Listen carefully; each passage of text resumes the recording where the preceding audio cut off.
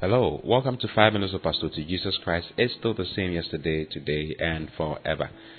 Hallelujah. It's so wonderful to be with you once again this morning. And we're still sharing concerning the 4 laws, and I believe we are learning a lot. I believe you are being blessed. I've spoken concerning the law of God. Yesterday I spoke about the law of my mind, or the law of the mind, and how that the law of the mind is good. It's a law of good, it's a law of delight. It's the law that delights after the things of God, but cannot fulfill what God wants, really. You see, when you read in Romans chapter 7 verse 18, Paul said, "For I know that in me." Now Paul, like I said last time, Paul is talking about the dilemma of the natural man. Okay, the dilemma of the natural man, especially the Jew. It says, "For I know that in me, that is in my flesh, dwelleth no good." Romans 7 verse 18. "For to will is present with me." You see, it says to will is present with me. But how to perform that which is good, I find not. To will is present with me. I want to do what God wants me to do. But how to perform that which God wants me to do, which is good, I can't find. I find not. Hallelujah. You see. So, that is a problem. That is the dilemma of humanity. If you read in Exodus chapter 19 verse 8, when God gave the law or commandments to the Israelites, when God told Moses to go and tell them about his law, when Moses came and spoke about the law, and all the people answered together and said, "All that the Lord has spoken we will do." They said, "We will do everything that God has said."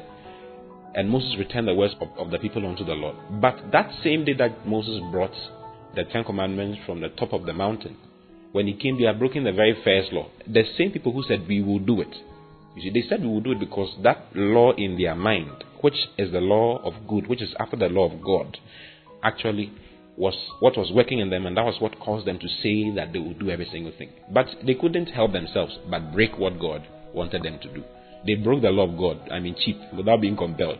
The day Moses came down, they have broken the very first law.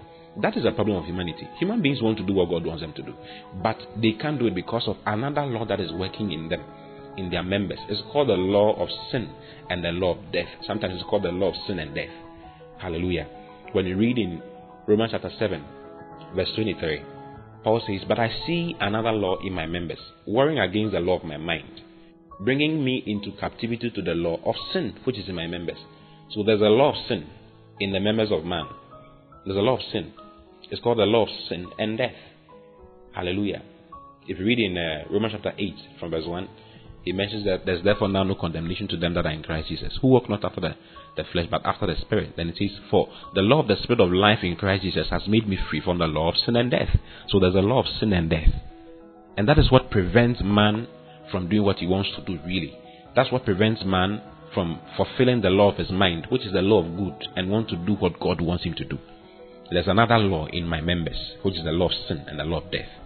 You see, when you read in Romans chapter, it's very interesting. Romans chapter 7, verse 15. He says, "For that which I do, I allow not." Then he says, "For what I would, that I do not. But what I hate, that I do." This is the expression of the law of sin and the expression of the law of death. What is the law of sin? The law of sin is what I want to do, I don't do. Okay? It says, "What I hate, that I do." Do you remember? It says, let me read it again to you. Let's take it slowly. It says, "For that which I do, I allow not, or that which I am doing, I don't want to do. For what I would, what I want to do, that I do not. What I want to do, I can't do. But what I hate, that is what I do." The law of sin is what I hate, that I do.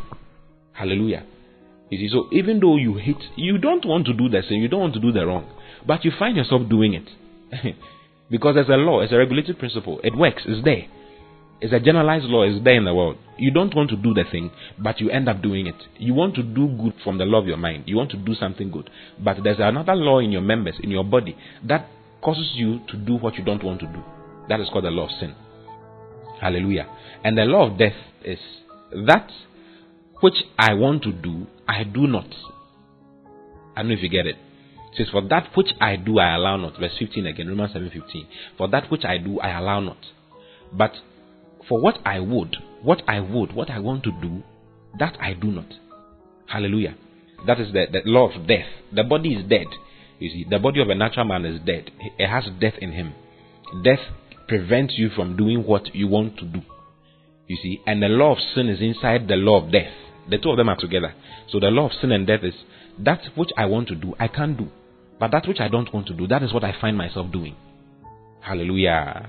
That is the problem of humanity. They want to do what God wants them to do, but they can't do it because there's a law of sin and death working in them. How do you overcome this law? Does this law leave when you become born again? We'll talk about that tomorrow. I love you very much. I'll see you again tomorrow. Until then, God bless you. Bye-bye.